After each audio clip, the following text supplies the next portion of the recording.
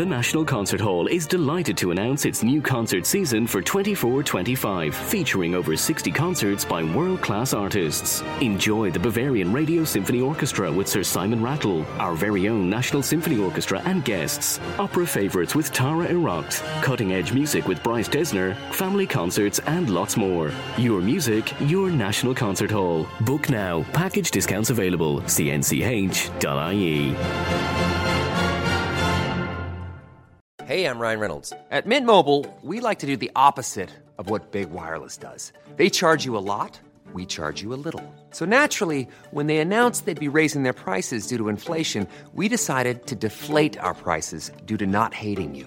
That's right. We're cutting the price of Mint Unlimited from $30 a month to just $15 a month. Give it a try at mintmobile.com/switch. $45 up front for 3 months plus taxes and fees. Promo rate for new customers for limited time. Unlimited more than 40 gigabytes per month. Slows full terms at mintmobile.com.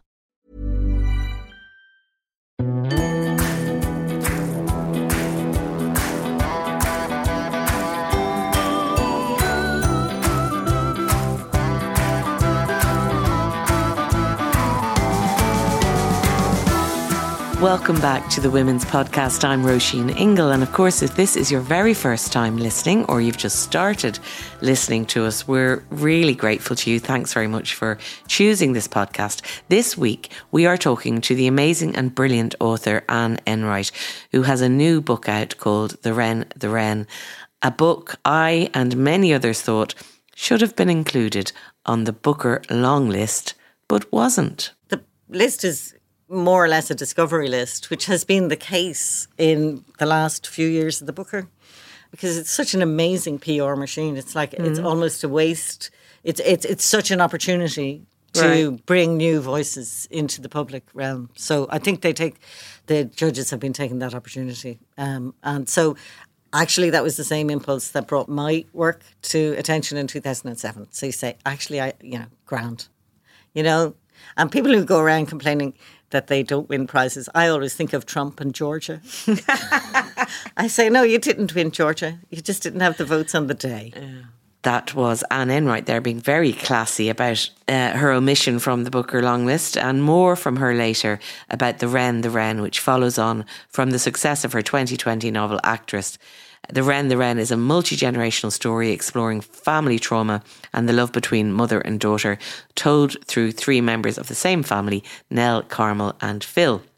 First, a couple of stories that caught our eye and our ears. I was listening to Labour leader Ivana Bacik this week on Drive Time on RTE Radio, and she was talking about a new report that has found that domestic abuse in Ireland is a leading cause of homelessness, especially among women. And that report was published by the Mercy Law Resource Centre, and it highlighted the difficulties around access to emergency and more long-term accommodation that victims can face when fleeing domestic violence. Bacik said the government was falling short of its obligations and made the point that legislators and those in government should look really closely at the recommendations in that report. So I hope that happens. And another story that caught our eye this week was a BBC report from Mexico, where the Supreme Court has decriminalised abortion nationwide. So it's good to hear some positive news around women's reproductive rights when in some parts of the world things seem to be going backwards. The ruling in Mexico, which is, of course, a predominantly Catholic country of 130 million people, points to how nations in Latin America are taking a leading role in broadening abortion rights. And Rebecca Ramos, who's director of a leading abortion rights group that filed an injunction last year against the Mexican regulation from 1931 that criminalised the procedure, she said this week, "I'm very moved and very proud. This makes possible what we had not achieved in many years, which is that at least in certain institutions all across the country, legal and safe abortion services can be provided." So great to see that happening in Mexico, and well done to all the activists there for all their hard work. In other news, I am going to see Barbie for the 4th time this week. I don't think I've ever gone to the cinema to see a film 4 times, and I'm trying to figure it out. I just really like that film. It makes me happy. In a world where there is a lot you could be unhappy about and depressed about and angry about, especially as a woman, Greta Gerwig's film about Barbies, feminism, Kenergy and all the rest just brings me joy, and I'm sorry, I'm not sorry, actually. It's just fantastic. I'm looking forward to seeing it for the fourth time.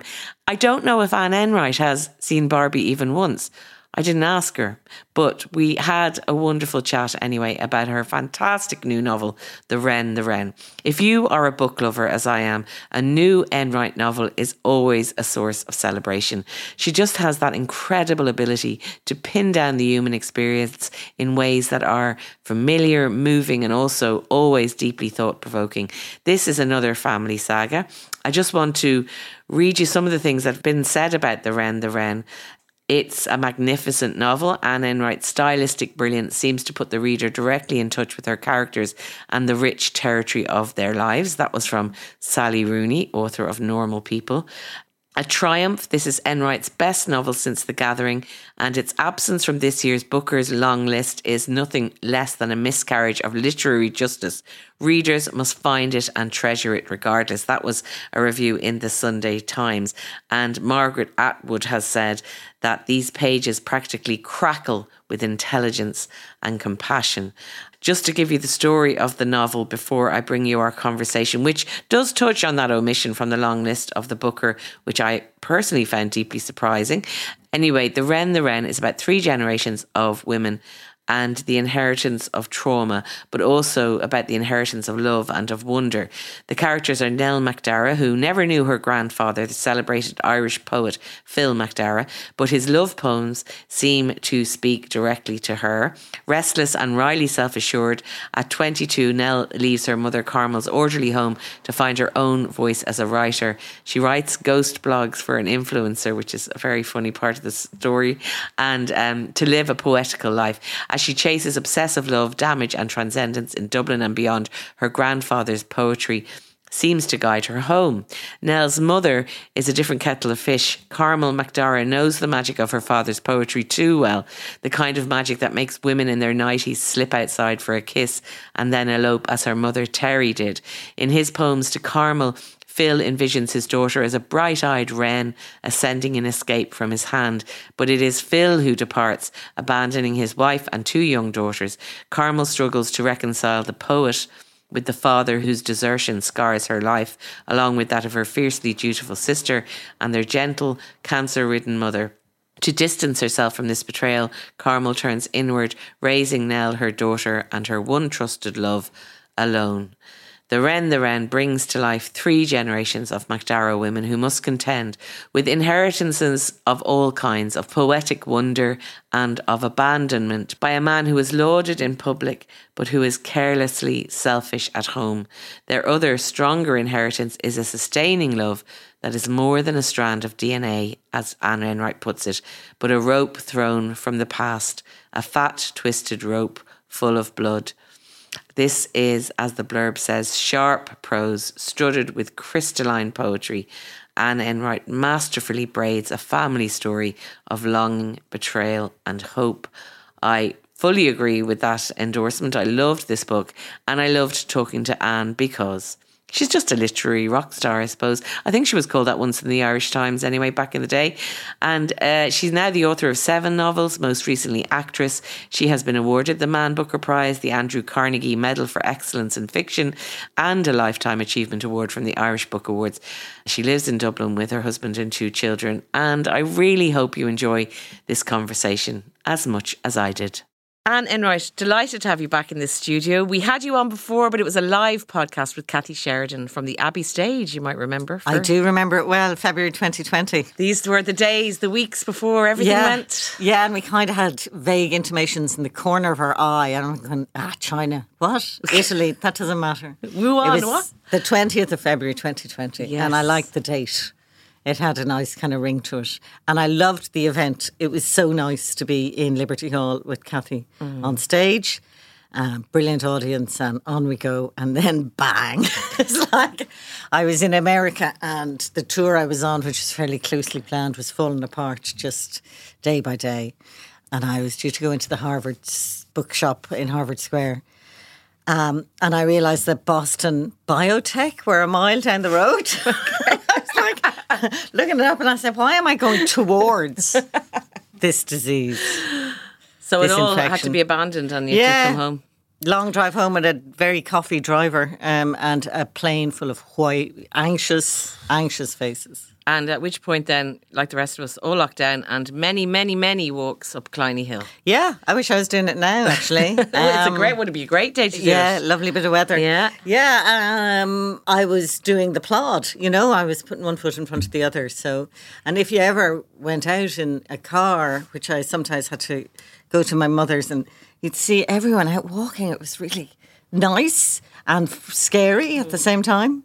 So I went up Killiney Hill day by day, and the spring, that beautiful, still, strange, beautiful weather we had in April, and the spring the sap started to rise, and the plants all did what they needed to do, and I found it immensely moving and significant and melancholy. And the sap started to rise in you in terms of this new book, The Wren, the Wren.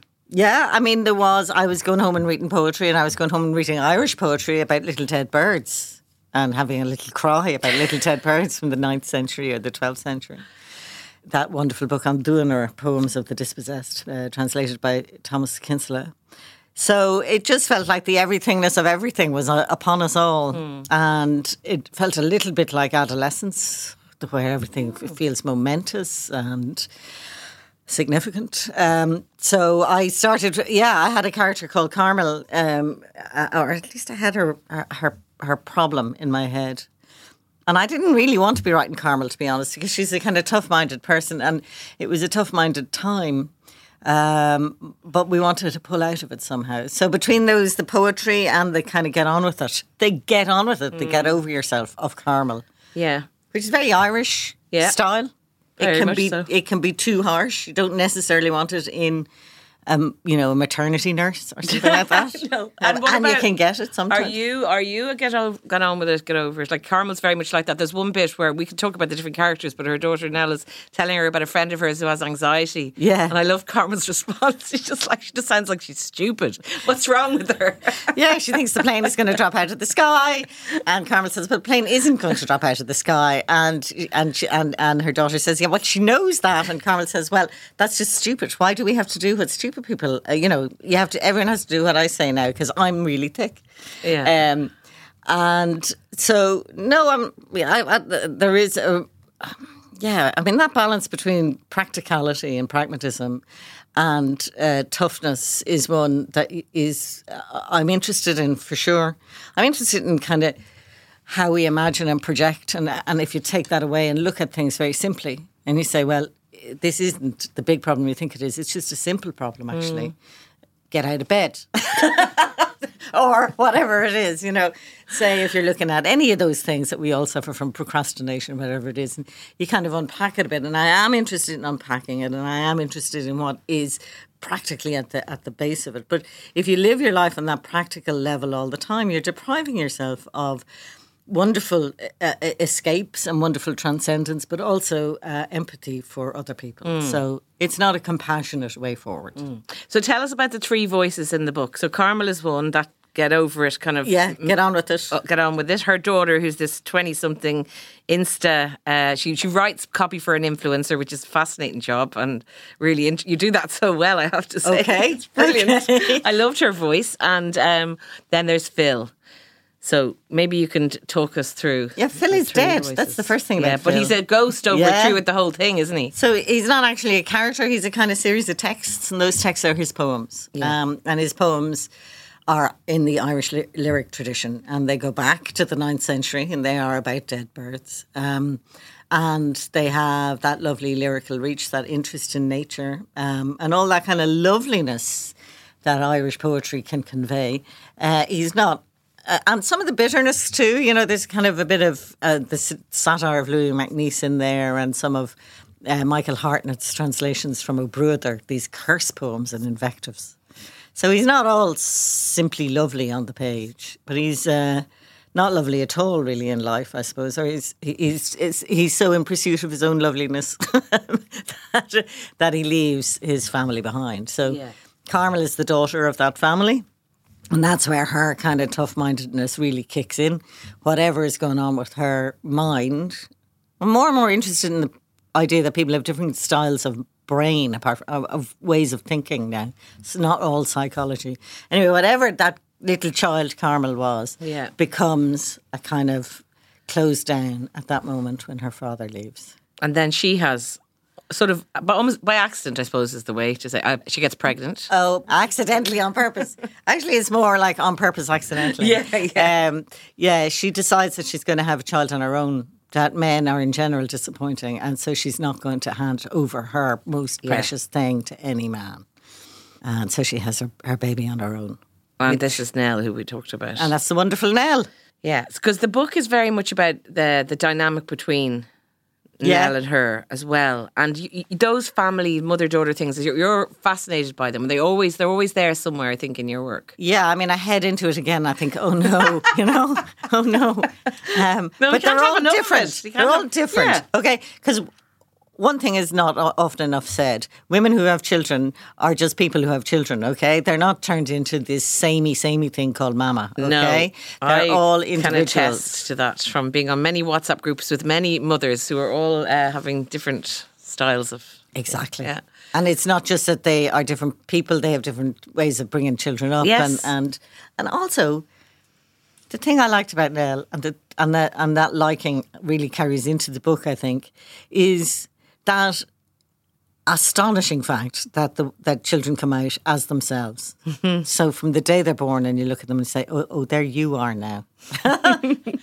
There you are, completely different to the last one I had.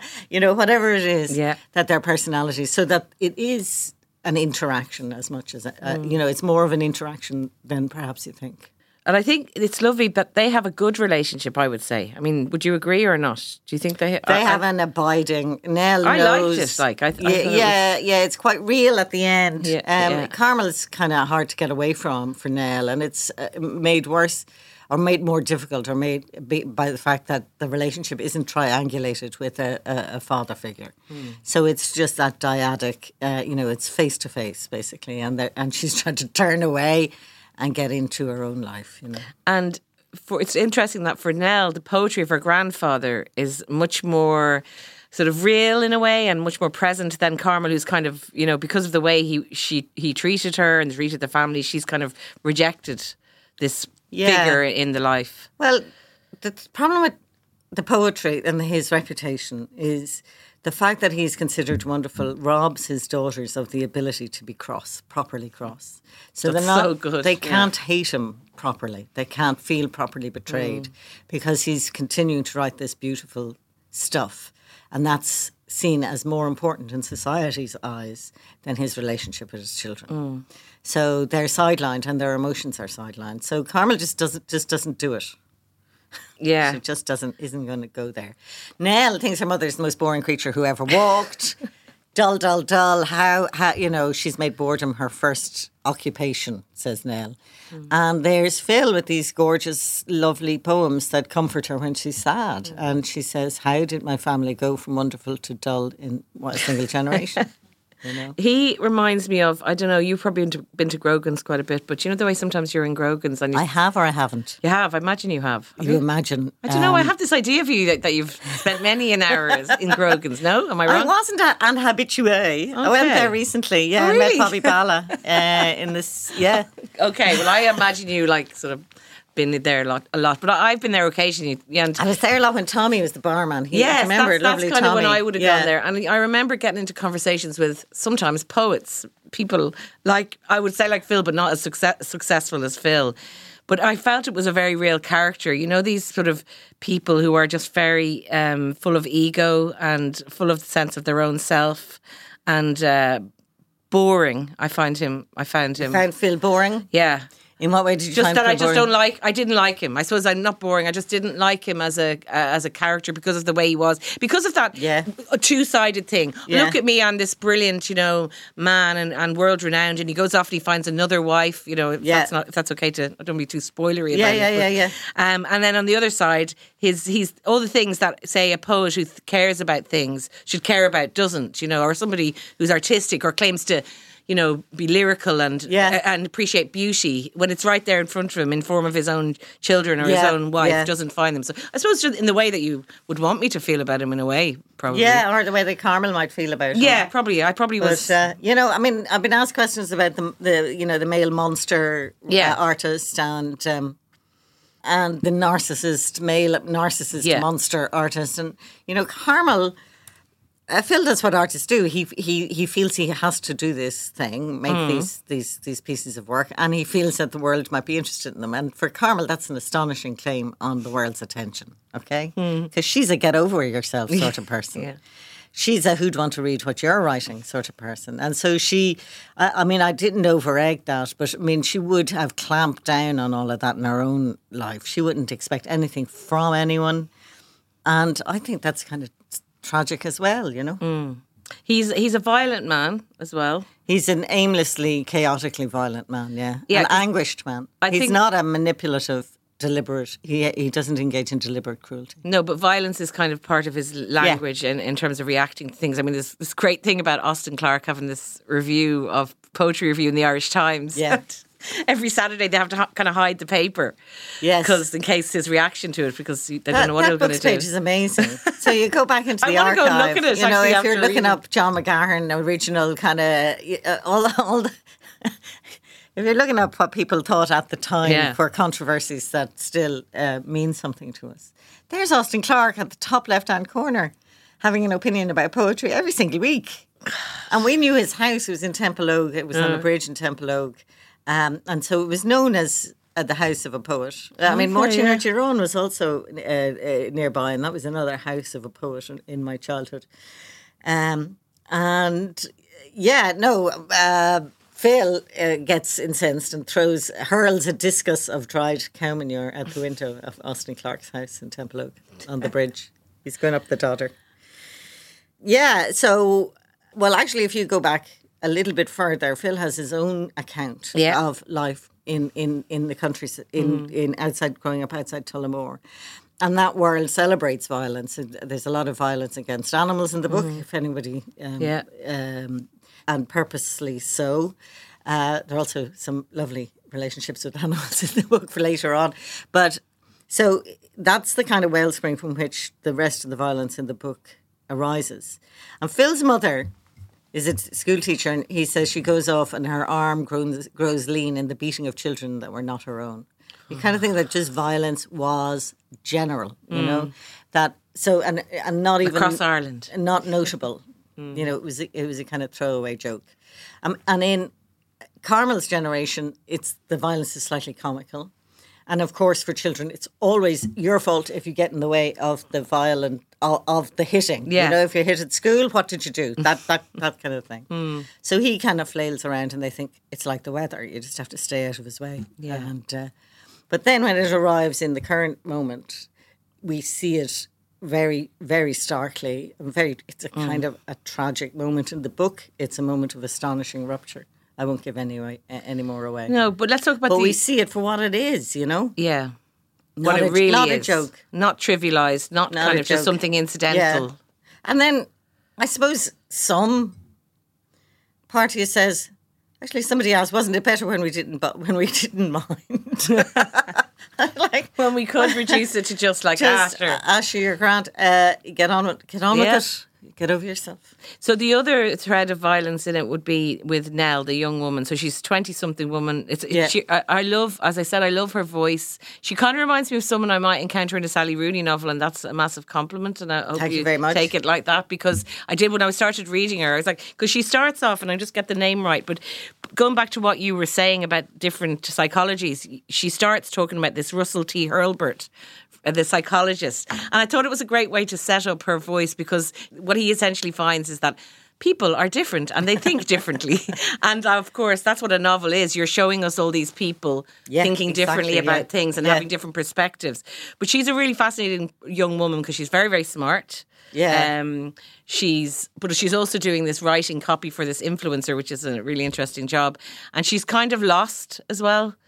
What was your inspiration for her, or where did you come from? Kind of, I know some people have said to you, like, oh, writing this very young woman, but of course you can write anything because you're a novelist. You can write any characters of any age.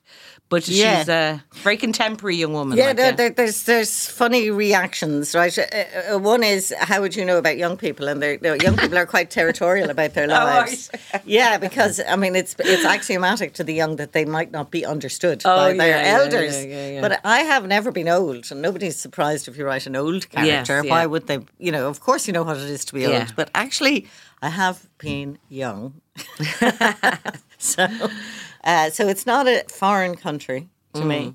I mean, I suppose you've got kids around the same age as well, or similar ages? Yeah, they don't line up exactly, but they have that kind of online ease. So they're not even the Facebook generation, my kids. They're the Snapchat generation. So they were over the first panic of how damaging it could be, you know. Are we not still there? I sort of feel we're still in that. Yeah, they're actually more savvy if you give them. Oh, that's good to hear. Yeah, I hope. I hope, touching all the wood. Yeah. So that kind of way of talking. I'm a writer. I'm interested in people being brief or going on at length. So I'm interested. Nell has a kind of cadence. She writes short pieces. But also I've been reading a lot of young women over the last few years and writing about them.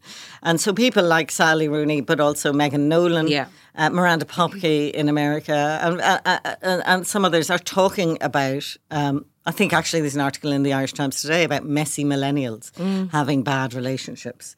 And I suppose it's a time of life where having bad relationships is part of the experience. That's, it's part of the learning curve. Everybody's blundering around to a certain extent. It's much more kind of formalised now with kind of the feeling of things being of a scene and people being online and whatever. So you worry about them, I suppose. I thought it was really, because I've spoken to some young people in the last couple of years, young women particularly, about their sex lives, right? And a lot of what you have in there, in this really horrible relationship she has with a guy called Phelan, who I would just punch in the head if I ever saw him in Grogan's, for example. He's a bit tall, Roisin. Oh, he's a bit too tall. I'm very short. I wouldn't get near him. But anyway, he's just this guy who you just want to kill anyway. And she... There's this violent sex that goes on. There's kind of, very coercive stuff, but just almost like that Nell is kind of a bit complicit in it too, or is sort of is in that dance with him, and it's very well done, I have to say. So complicit is a word that I've been avoiding. Okay. Is complicit the wrong word, probably? It begs too many questions. Okay. For me. But I mean, you kind of want to shout at her to say, get out of that. She's there for it, She's there for it. One male interviewer said, but she's kind of into it, right? Oh, no, I didn't mean that, by the way. But sorry. Sorry, Nell. I didn't mean that. But actually, by the end of that first section, which was emotionally incredibly sort of wrenching for me to write, by the end, it either works. It's like a switch that's flicked, so it's kind of binary. So it either works or it just doesn't work at all. Or it worked for 2 seconds and then it stops working, which I think is true enough to what I've read. I suppose what I was getting at was that young people that I've spoken to, young women particularly, are expecting this kind of choking stuff to go on in sex, that they understand that they're in a heterosexual situation, that their male partner is going to have been influenced by this porn culture, that these things are going to be coming up when they go to have sex. And it really scared me or shocked me about the normalisation of it, because I thought we'd kind of, as women, kind of come to a place where we were going to be doing what we wanted in the bedroom or whatever, and there wouldn't be this kind of, it feels almost as if there's something else going on, where that there's a dominance that's happening more behind closed doors, and that's being accepted a little bit by younger women as part of the deal. And I don't know if that's a very sweeping statement, but I've really... No, you're completely right. I mean, it is kind of concerning. So if you see damage being played out sexually, you kind of think, well, it's not good for either damaged party to go to the dark side like that. But for men, it's hugely reinforced by several 100 million websites, okay? Exactly. So it is the women who are out on their own in that. It's not really a partnership of damage. or a mutuality of destruction. However, things like doomed love and mutual destruction go back forever. Yeah, that's old school. We know that, but it's just playing out in different ways, isn't it? And it's playing out in different ways in different spaces. Now, the thing about Phelim, if you read between the lines, which I hope people do, yes, okay. because my characters are seen by other characters. Yeah, of course. It's Nell's version of So Phelim sits there and says, at one stage, what are we doing? I know, and babe. And she's like, what do you think? What? What do you think you're for, as it were? Yeah. But also you probably ascertain he's got an online problem. Yeah. And that it's affecting his performance. Which a lot of young men do. And it's I don't know what the numbers are. No, I think it's quite high. I think there's a lot of people, I don't know the numbers either, but I mean, it's definitely an issue. You see, that's when I say I don't know what the numbers are, these are really interesting fictional spaces. And that's me saying, what's the reality? What is the reality? Yeah.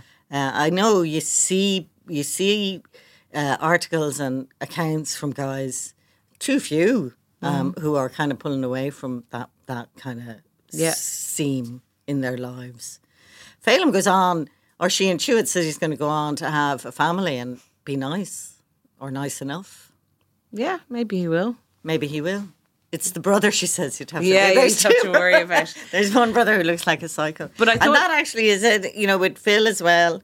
Phelim is more deliberate, but these men are more anguished than manipulative. Anguished than manipulative, yeah. Well, Phelim just doesn't really think about it properly, I think. I know, but I don't know. I think you're being very kind to Phelim. There's a bit where he's from the countryside and he gets her to go to the christening of his brother's baby. But he says, get in the car, wear something nice, wear heels. Like a lot of what he does is just very, not very nice or kind, or it's just dismissive of her, like disrespectful. It's not just in a sexual way, it's in the general. Yeah, well, she's a status kind of chick for him. Yeah, not fond of Phelim. No, we're not fond of Phelim. But that's okay. Not fond of Phil either, but very fond of Carmel now. I'm kind of fond of Phil. Actually, well, let's talk about Phil then, because you had to become a poet to write this book. You write Phil's poems. But I am... It's very hard to write characters without forgiving them. Of course, yes, you have to. I don't have to, because I can just read it. No, and part of the whole kind of narrative suspense is if the character you're on board for, like Nell or Carmel, starts to go wrong, you can say, please don't. Please don't. And that's like a big kind of narrative push. That's what we say during horror movies, basically. And there is one part where Carmel goes a bit wrong. Yeah. Very wrong. And it's very disturbing. And hard. I know it was hard for you to read the audiobook. I think that's what you were saying to someone recently. Was that bit you were talking about? Yeah, it was, yeah. Yeah, I can understand it, because I just read it again today, and I suppose I don't want to say anything about it because the reader will get to read the book. But I read it again and was struck today how powerful it is, especially because we're rooting for her as a mother. We're rooting for her as a person in the world who's gone and had this child on her own, who's doing something who loves the child to bits. Who loves the child to bits, and has done it despite all society's expectations and judgments. There's a bit of that in and there then too. Because she's still her father's daughter, and it comes through there in that moment. But but talk about Phil then. How you said you're fond with him, but also you had to become a poet to write the Phil, book. And the thing about Phil's poetry is that it's a reach. It's a reach for something higher. It's a reach for, you're laughing, something higher, something more beautiful, something transcending, something lovely. It's a reach, okay? So where you're reaching from is always a good question. And he reaches from somewhere quite lowly. He grows up in a thatched house, which we now consider cute, but they considered unhealthy. 2-room house. Everyone's sleeping in the same bed. God knows what went on.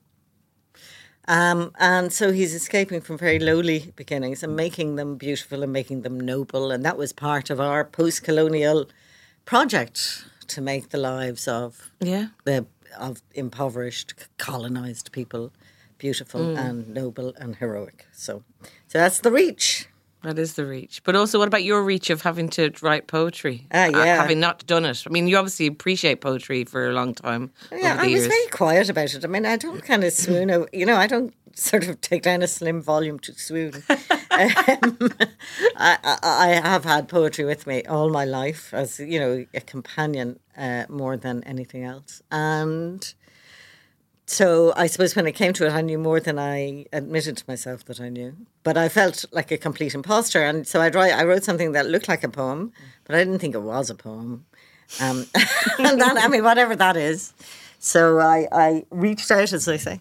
Yes, they do say that, don't they? Yeah. Reached out. They shouldn't say it, but they do. Yeah, well, I did reach out Okay. to some poets I knew, Paul Perry in UCD and Jane Clark and Jessica Traynor. And you know, Jessica said, yeah, it's a poem. You needed a confirmation. Yeah. So I suddenly understood the confidence gap that I see every day with people who say, I wish I could write, usually women. And I understood what that confidence gap was, that they think there's some magic involved.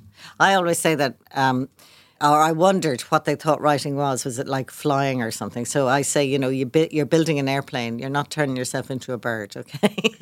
It's like it's a mechanical, you know. So I try to just damp down that feeling of, you know, The sacred kind of text, or the sacred, the other, the unreachable. And thing. yet you had that about poetry in a bit in And yourself. I did, and I understood it then fully. Yeah, and then by the end, a couple of times I just wrote one, Woo, just wrote a poem.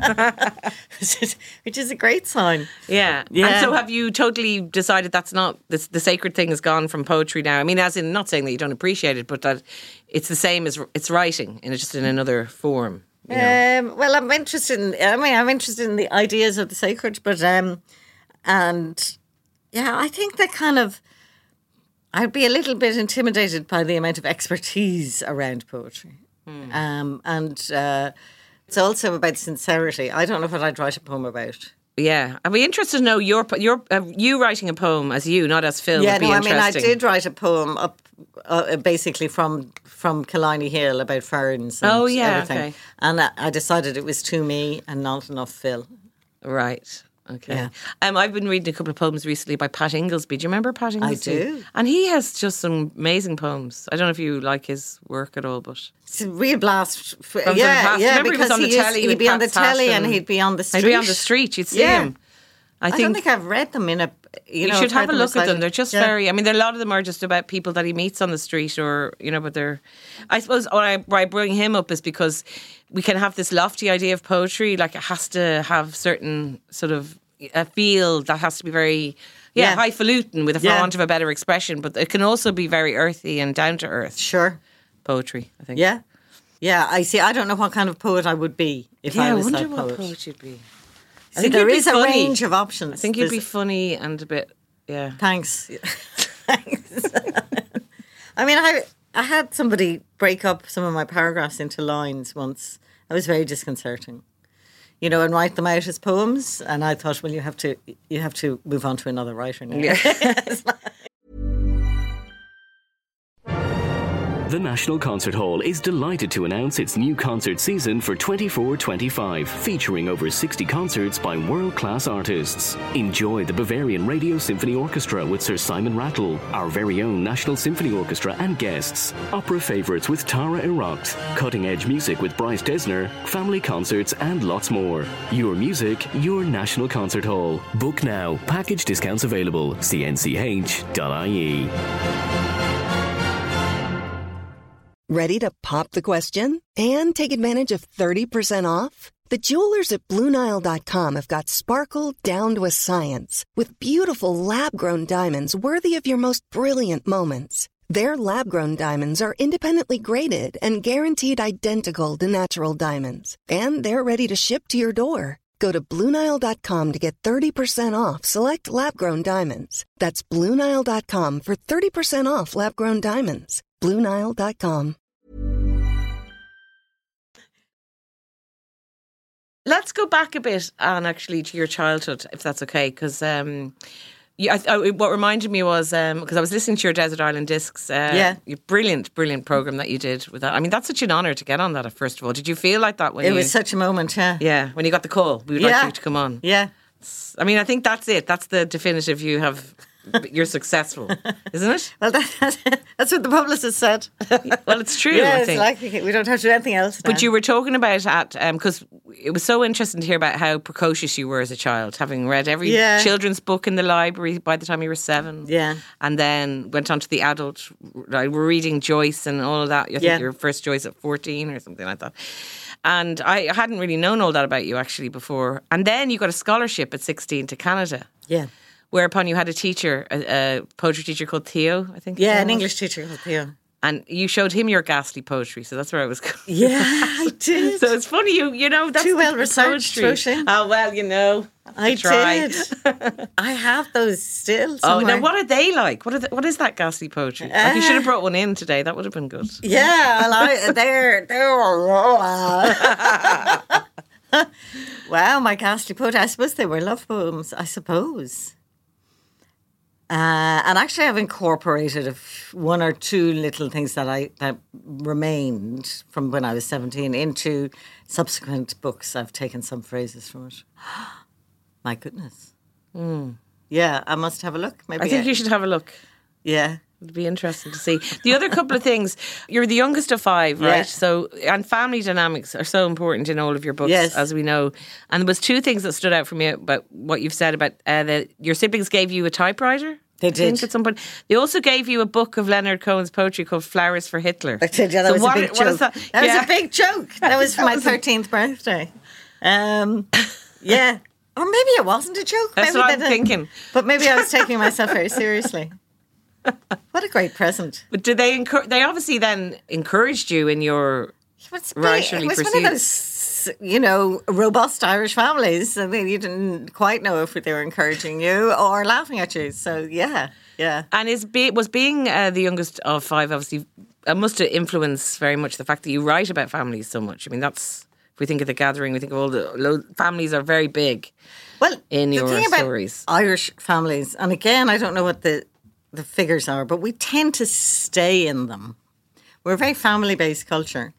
So it's hard for me to think outside of the family one way or the other, that people are connected in this way, whether they want to be or not. Yeah. So that kind of feeling of connection and separation is really key to, what Forster said in the novel, only connect, so it's a really good shorthand for your characters as well. It's a good stage. But all my families are different. All your siblings are different? No, all sorry. my in the books. fictional Yeah. families are so different. No, that's true, yeah. Yeah. So, and also in Ireland, your family has to put up with the fact that you're right. And How do they cope with it? They do it very graciously, Do they? I really have to say. Yeah, no, they're kind of amazing. Because people would say, "Oh, are you on the cover of that book?" I say, "No." She made that up. And then I kind of fix the problem more or less by having so many different families in the books. The people now, and society is much more open, and people are not as kind of pokey as they used to be, maybe. Pokey, that's a Yeah, good they'd be word. poking and saying, "Is that you in that book?" So they're not as, they just have a bit more kind of... More relaxed about it. Yeah, exactly. And talking about the mother-daughter dynamics, what was your dynamic with your mother? Well, then, my growing mother, up? I think one of the key things you have to say about family dynamics and family pathologies is that the families I write about in The Gathering and in The Green Road have an unchangingness about them, that they are fixed in whatever their difficulty is. And that is the difference between a more or less healthy family and a more or less unhealthy family. So my mother is incredibly elderly now. She's 95. And how is she? She's she hasn't been mobile for a long time. So we've the last decade has been we've been in an elder care situation. And you kind of think how that alters your perspective on these relationships. You know what I mean? So it has really radically changed from when you're young, and individuals, people who are interested in themselves as individuals, might fix a moment in their past and say, "This is what it was like." Okay, so it might be a moment of grievance or it might be a moment of joy, but actually, I've been 60 years in the same family, and it isn't the same with when somebody is in their 90s as it was when. And, so my teens were stormy enough. Were they? They were indeed. Was that because you were a rebel and you didn't I was want a rebel, to conform? and I didn't conform. And also Ireland was changing in ways that seemed absolutely kind of apparent to everyone except your parents. Yeah, but even you at 16, you went to Canada and you met someone who didn't believe in God and you were like flabbergasted. Absolutely So you were very amazing. much He in also believed in nudist bathing Okay. Yeah, no, the two things are indelibly connected in my mind. He became a leading environmentalist and died last year, sadly. Ah, okay. You kept in touch? No, I just know picked his up name. the news. He was in Newsweek. Okay. He became a famous environmentalist in his way. Anyway, But so do you think going to Canada and being exposed to the godless, naked people was... He wasn't naked when he said in this conversation, or ever. I was never exposed to his nakedness. Told you he likes to be naked with other people. With his family. Okay, with his family, really bad. But did that? How much impact did that experience have on you? Do you think, in terms of coming back and being non-conformist and all of that, or were you already on the way? Oh no, I was very much on the way, and I was very headstrong and very strong in my opinions, and also, as time proved, more or less right. So, I mean, my mother was at that stage very Catholic, my father not so much, and so there was that moral panic, basically, more or less. Yeah. Which was a panic, and it wasn't based on anything real or whatever. So, and the storminess, was that from that? Was that your mum's expectations? So that would have come. No, that probably would have come later. She wanted conforming. She wanted conforming to happen. She was terrified of non-conforming, actually. And how did you sort of not live up to that? Like, what was the worst thing you did, would you say? I can't remember, Roisin. I can't remember. At 16, nothing too bad, I don't think. Yeah, but as you got older, there was moments, I suppose, clashes with her and things that happened. There would have been later on, yeah. Yeah, when I came home from Canada, I was very full of myself and I knew everything. I mean, I knew everything before I left. Yeah, I was just going to say. But when I came you back... read every bloody book in the library. I knew everything, knew everything squared, you know. So were you kind of insufferable to some people? I suppose I was, yeah. I don't know. Insufferable. I was young. And what age were you when you went to Trinity then? So I would have been 18. Okay. And I love the story of you meeting your husband. And I feel like it's a sort of a start of a novel. There's an Englishman at the end of this book. At the end of the Wren, the Wren. No, very nice Englishman. A very nice Englishman. I liked him a lot. Yes, he's a decent person. And but Carmel isn't very keen on English people. So I did take that from my mother. She couldn't believe I brought home an Englishman on top of everything, you know. But Carmel warms to this guy, so it's nice. Yeah, so did very my mother. Quickly. Well, tell us about meeting Martin in Trinity. See, that's the thing about these things. People move, people change. If you give them a chance, I suppose. Yeah, I met Martin in my first year in Trinity, his second year in Trinity. So we were in Players, spent all our life in the theatre, having a brilliant time. Like working all the hours. I mean, we still work all the hours, but it was fun. And you auditioned for him. He was directing a play. He was. I want you to tell me the story because I just love it so much. Yeah, I don't tell it that often, I suppose. So he was directing a play called The Freshers' Co-op, which I didn't know what that meant, but a fresher is a first year in Trinity, and the co-op was a cooperative production. So you were guaranteed to get a part. Anyway, I auditioned for the part of Mrs. Brandywine, a neurotic housewife who is worried about her floorboards. And he wrote on his notes the word bingo. With an exclamation mark? Yeah, big exclamation mark, yeah. Did that feature in the wedding speeches and all of that? It did actually, I think, yeah. Because it's so... So we didn't get married. I don't know how many. It took us ages to get married, and then it took us ages again to have kids. So we were not... It wasn't done and dusted. But bingo sort of sums it up, though, obviously, the impression you made. Bingo. Yeah. It's nice to make that impression on somebody, isn't it? It is, yeah. Bingo. That's kind of... would he have said that was sort of a love at first sight? I know it was bingo about she's perfect for the part. I think I have his phone number if you want to ring him and ask him. Okay, I might do that after. Sure, it's here on my phone and somewhere. then you went off to university in England to... Tell me what he says. I will, I'll tell you. I'll let you know later on. You went off to university, East Anglia University. But it didn't go so well, and it was only when you started to write short stories that everything... So I went off. And I left Ireland and I left everything. And I think that was kind of one of the factors. If you look at it, kind of environmentally, I was on my own in England. Yeah. With, no money and no kind of idea of where I was, trying to write the great novel, not the great Irish novel, Roisin. You can laugh, but Ireland was too small for the greatness of my novel that I was writing. writing in 1986. Yeah, because it was on a few different continents, planets, worlds, whatever languages. Well, 18th century. Well, it's sort of 18th century dialogue. Yeah, there was going to be a book in that. Amazing, but that book never. No. So you came back home. Actually, I have students now, and sometimes they wander off on a huge fagary, in the middle of their book. And I wonder whether I should call them back and say, could you just get back to that nice scene at the kitchen table? I kind of reassure them and say, no, you have to get it out of your system. It's going to be fine. Okay. Yeah. But I don't ever tell students what to do, which makes them very frustrated because they want you to tell them that. Yeah.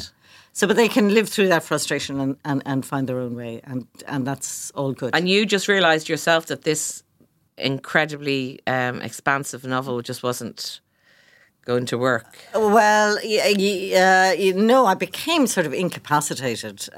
So I was living in a room where all the notes for this novel, it was like it was all crouching in on you. It was like a scene in a horror movie where the walls were covered with plot points in different coloured biro and marker, and I was up all night. I wrote from 8 p.m. to 4 in the morning. I wasn't eating. I took no exercise. Didn't see fresh air. I just went off the bip altogether. So you're like doing that tortured artist kind of thing. I did, yeah. And you were only like in my early 20s, yeah. And so it just wasn't compatible with a healthy existence, it sounds like. No, I mean, now we know that that's not the way to look after yourself, one way or the other. So. But then you didn't really know. No. And you thought you were on the right path that you should be on, to a degree, artistically. Well, I was making my ground statement, yeah. Yeah. And then when you came home, things clicked more with your writing. I came home and I went up to Anna McCarrick, the Tyrone Guthrie Centre in Anna McCarrick, and I had 150, I think it must have been pounds in those days. It's a long time ago. Yeah. And I paid 120 to Anna McCarrick for my rent. And I wrote 4 short stories, clickety-click. Right. So how did you make the decision to clickety-click and leave the other thing aside? Yeah. Was there a moment where you realised this is not, I have to do this other thing, like the short stories? I think it must have been unconscious. I mean, suddenly I was facilitated. I could just do it. It was just great. And they got published. And they got immediately published by Faber. Yeah. What? But actually, you put all that impulse in, right? I don't think work is wasted. Yeah. So first of all, psychologically, I could see what that sense of impossibility or overreach or whatever it was, what it had been, and the fact that it didn't finish me. That's really important, that you survive some kind of what you would see as catastrophe and realise that it's not that goddamn catastrophic at all. Yeah. Nobody even noticed the book that you didn't write. Okay, nobody even saw the book you didn't write, and it's still there in some way, and that you can take bits of it and reuse and repurpose and be practical about it. So that was a useful thing. Yeah. And you'd worked in RTE as well. Yeah, no, and then I got a job in RTE. Yeah, and Nighthawks. And some people listening won't remember Nighthawks, but I remember it was such a brilliant programme. It was so great fun. Original and refreshing. And there's something really like it on RTE. I don't think there has been since anything like it. No, they couldn't put up with that kind of anarchy on the airwaves. It was like anything to be said. They didn't realise what they had or something. Yeah, well, they go out and get young people. And I was under 25 when I went in there, and they said, you are part of the new demographic, which is 50% of the country were young and under 25. So we were supposed to go out and get them, and fine, dib, and off we went. It was great fun until it wasn't great fun, until it was too much. There was a lot of work involved, yeah. It was pressure, but also I think slow institutional shutting down, so that facilities became harder to get. Money was, you were asked to do 40 more minutes for less money. So institutionally, there was quite a lot of kind of slow, I'd say quite deliberate running down of the people involved. Yeah. And that wasn't good for you, and it wasn't I don't good think for it was your good health for anyone. Or for anybody who I don't was think on it was good for anyone. And you kind of you spoke about it on Desert Island Disc about how you were burnt out and all of that, but it opened up your path then to to writing in another way? Like you went for it then? I mean, I once you burnt cleared out, from that space.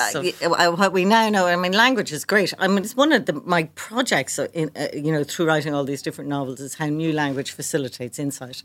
So at the time, I thought it was a nervous breakdown or whatever. Now I say that was just total burnout. Which we didn't have the word the phrase burnout. Yeah. And a lot of the new language, it takes out the shame of the old, So yeah, their nerves, like a woman's nerves were at them and stuff like that. And your head is full of all kinds of everything, So it's really nice to have that clarity. Yeah. So people said, "Oh, you're very brave to leave a good job." I had a good job, but I was actually thought I wouldn't survive staying there. That I didn't have I didn't really have the option. Yeah. And that's when writing became. So that's when writing became. But I'd love to say that it was happy ever after. But the next decade was really anxious, and I didn't know what I was doing. So sorry.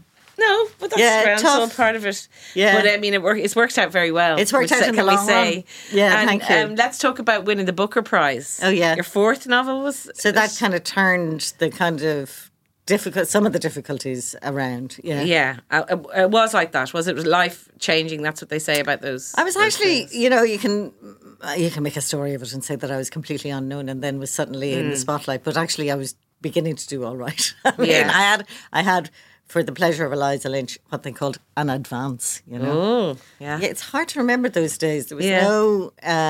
you went into a bookshop and you picked out a book off the shelf and that's how you bought your books.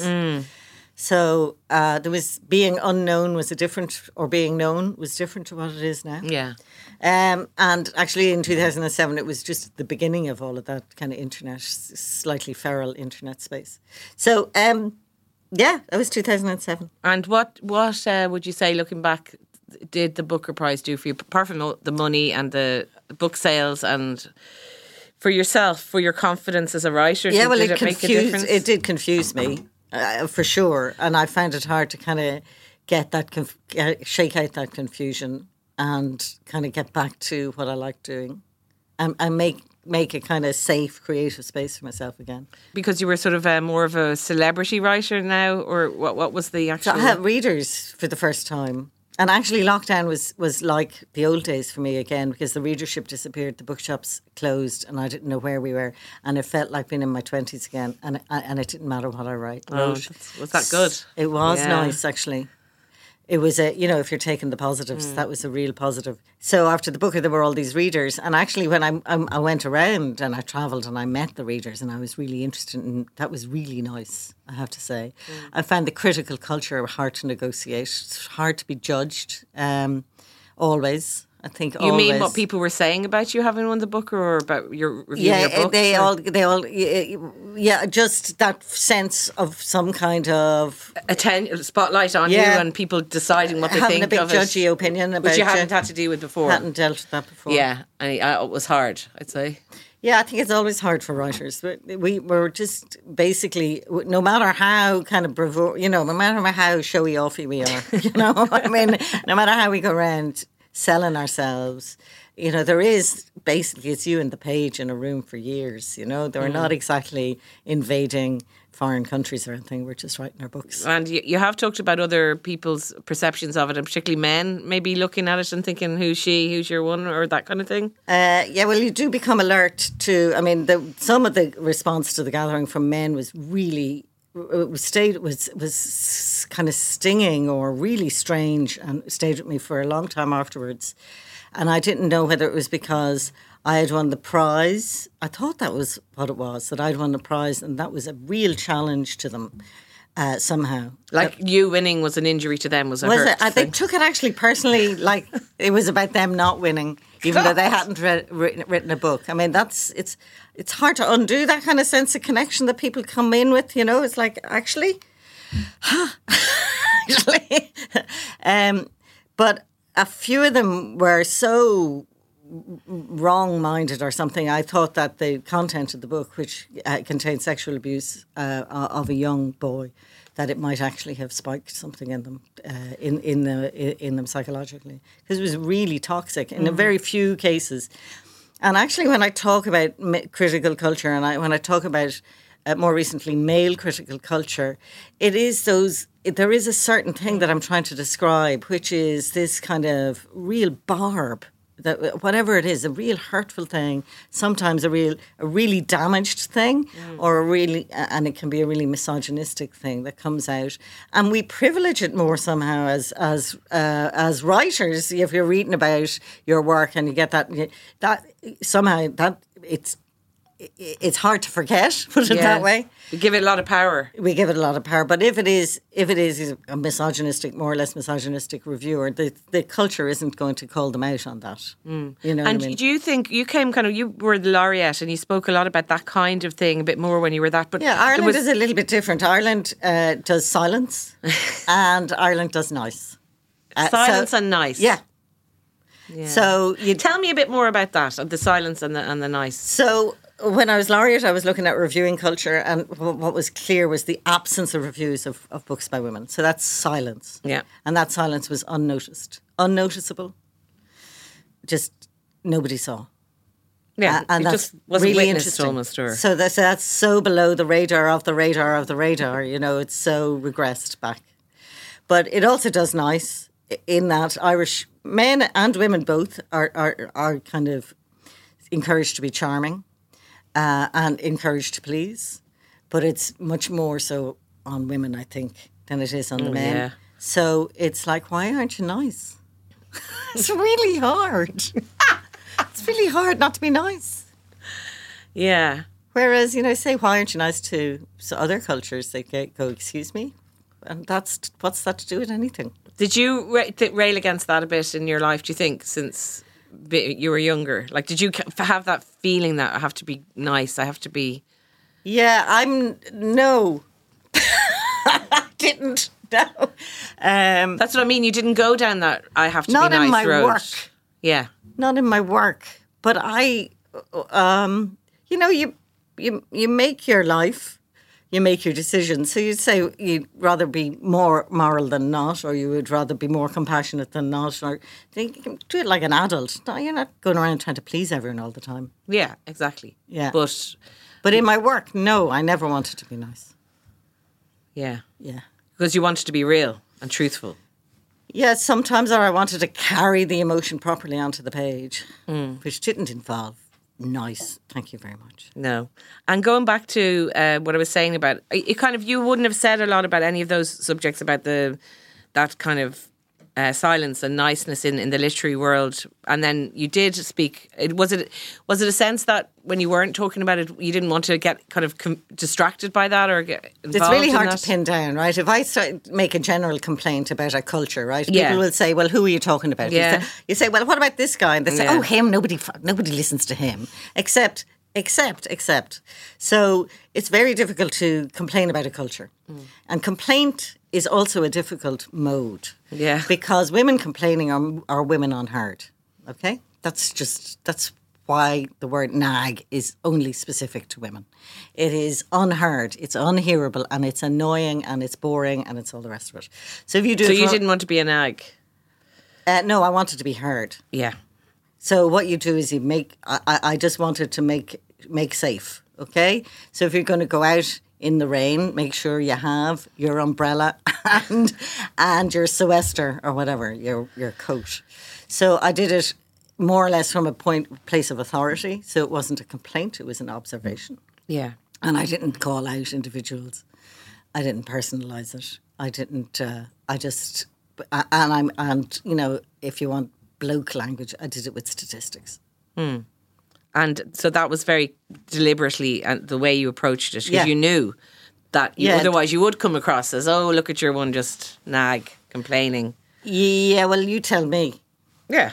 I think people would. I think you did it in a very methodical, clear-minded way. Yeah. And but I think also the fact that there has been so many Irish women coming up writing around you now, you were sort of on your own as a woman to a degree, or not as other people weren't as prominent as you. I don't Obviously, know. there You'd was have lots to of women actually look writers. at what was in the papers at the time, or if that is prominence. I certainly didn't feel alone. There were very good writers, Mary Morrissey and Deirdre Madden, Eilish na Grifna. These are all strong names, and I'm sure I could list more and more if I gave it a few more minutes.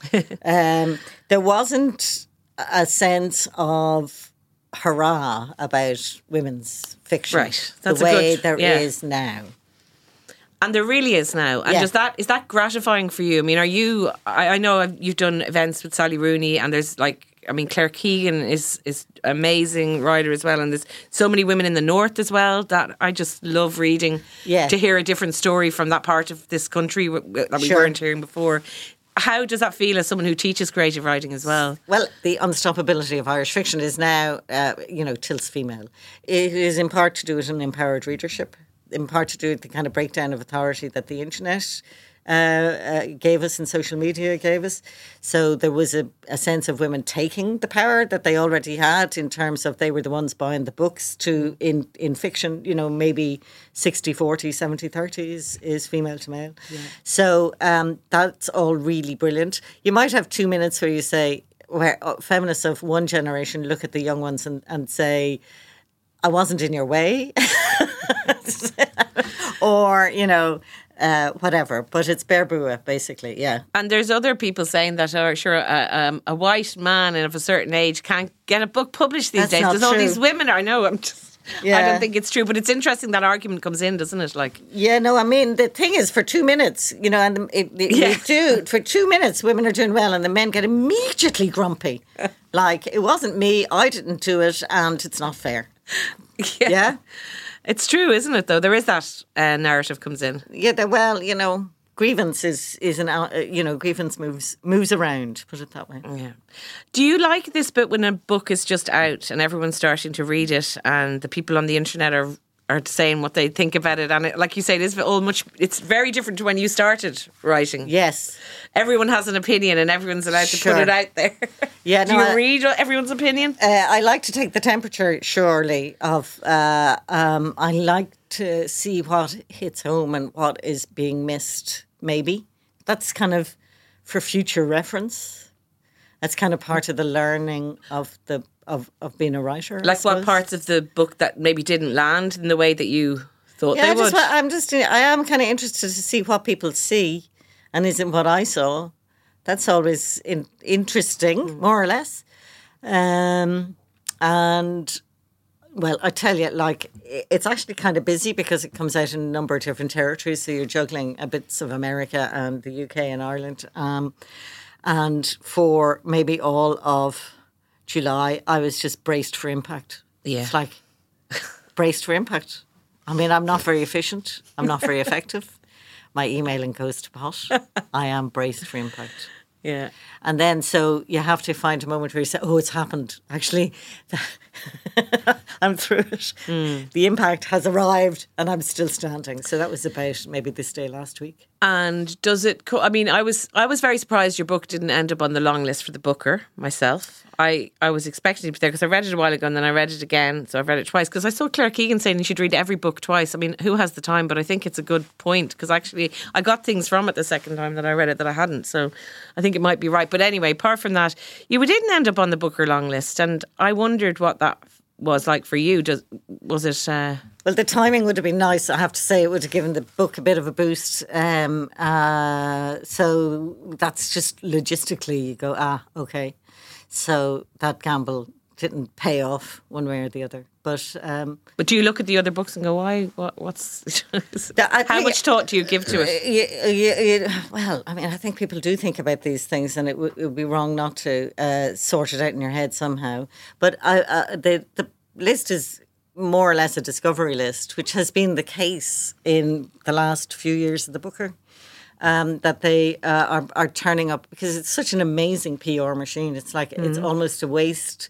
It's such an opportunity to bring new voices into the public realm. So I think they take the judges have been taking that opportunity, and so actually that was the same impulse that brought my work to attention in 2007. So you say, actually, grand. That is very sanguine and diplomatic of you, Anne Enright. Well, prizes aren't magic, okay? It's 5 people in a room on a day, And people who go around complaining that they don't win prizes, I always think of Trump and Georgia. I say, no, you didn't win Georgia. You just didn't have the votes on the day. Yeah. So tell me about your life apart from the books, because you teach. Yeah. How long have you been doing that? And is that a source of great inspiration for you as well, to see all these younger people who are starting out? I like fresh texts. Sounds a bit. I thought you were like, I like big butts and I kind of like fresh texts and I cannot lie. Yeah, frankly, it's a bit. This sounds a bit vampiric. Actually, I love their energy. I have to say, and I don't know if I can do. I do what I do. You know, I like reading their work and responding to their work. That's just literally all it is.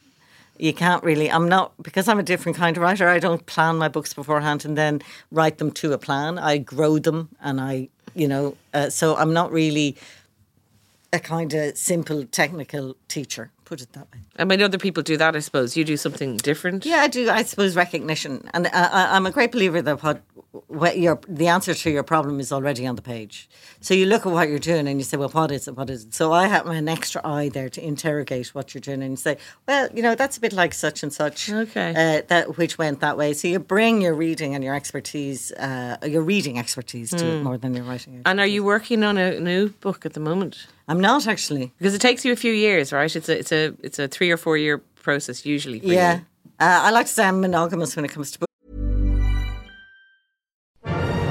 The National Concert Hall is delighted to announce its new concert season for 24-25, featuring over 60 concerts by world-class artists. Enjoy the Bavarian Radio Symphony Orchestra with Sir Simon Rattle, our very own National Symphony Orchestra and guests, opera favourites with Tara Enright, cutting-edge music with Bryce Desner, family concerts and lots more. Your music, your National Concert Hall. Book now. Package discounts available. cnch.ie. Ever catch yourself eating the same flavorless dinner 3 days in a row? Dreaming of something better? Well, HelloFresh is your guilt-free dream come true, baby. It's me, Keke Palmer.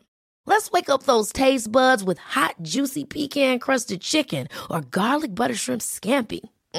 Hello Fresh. Stop dreaming of all the delicious possibilities and dig in at HelloFresh.com. Let's get this dinner party started.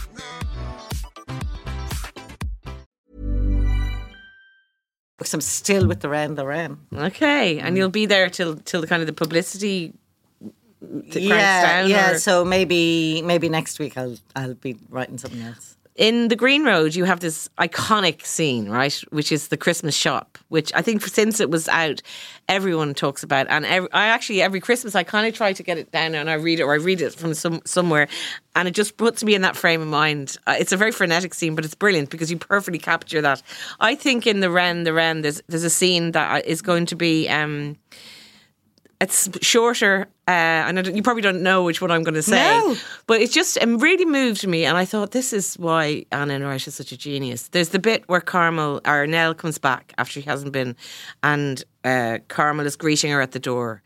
And it's a reunion of mother and daughter, a sort of slightly ambivalent daughter, kind of, slagging her mother slightly as she recounts it. But the way you describe how Carmel feels about that reunion and the kind of, I think you describe her as a lioness, and it's the way she's almost pawing her, but then after licking her with the rug of her tongue. I was wondering, would you read that little bit? I could, because it's short enough, but I just. So this is based on. It moved me a lot. So this is based on those animal reunion videos that make Nell cry. That makes sense because it made me cry. That's so funny. Because there's nothing wilder, than the donkey running up to the little girl. Yeah. I honestly so didn't get that, so now I've got another thing in it. That's brilliant. But it was just very beautifully described, and This is Nell coming back yet. Sorry, yeah, she's coming back from her travels, from her adventures. Standing at my mother's door, I unzip my small shell suitcase and open it out flat on the top step, hunkering down to root through my worn belongings. Under a tangle of charger cable, used underwear and sandals, I find my keys. I always do. The charm is a big neon yellow Tweety pie, one eyebrow cocked, cartoon wing hands on either hip.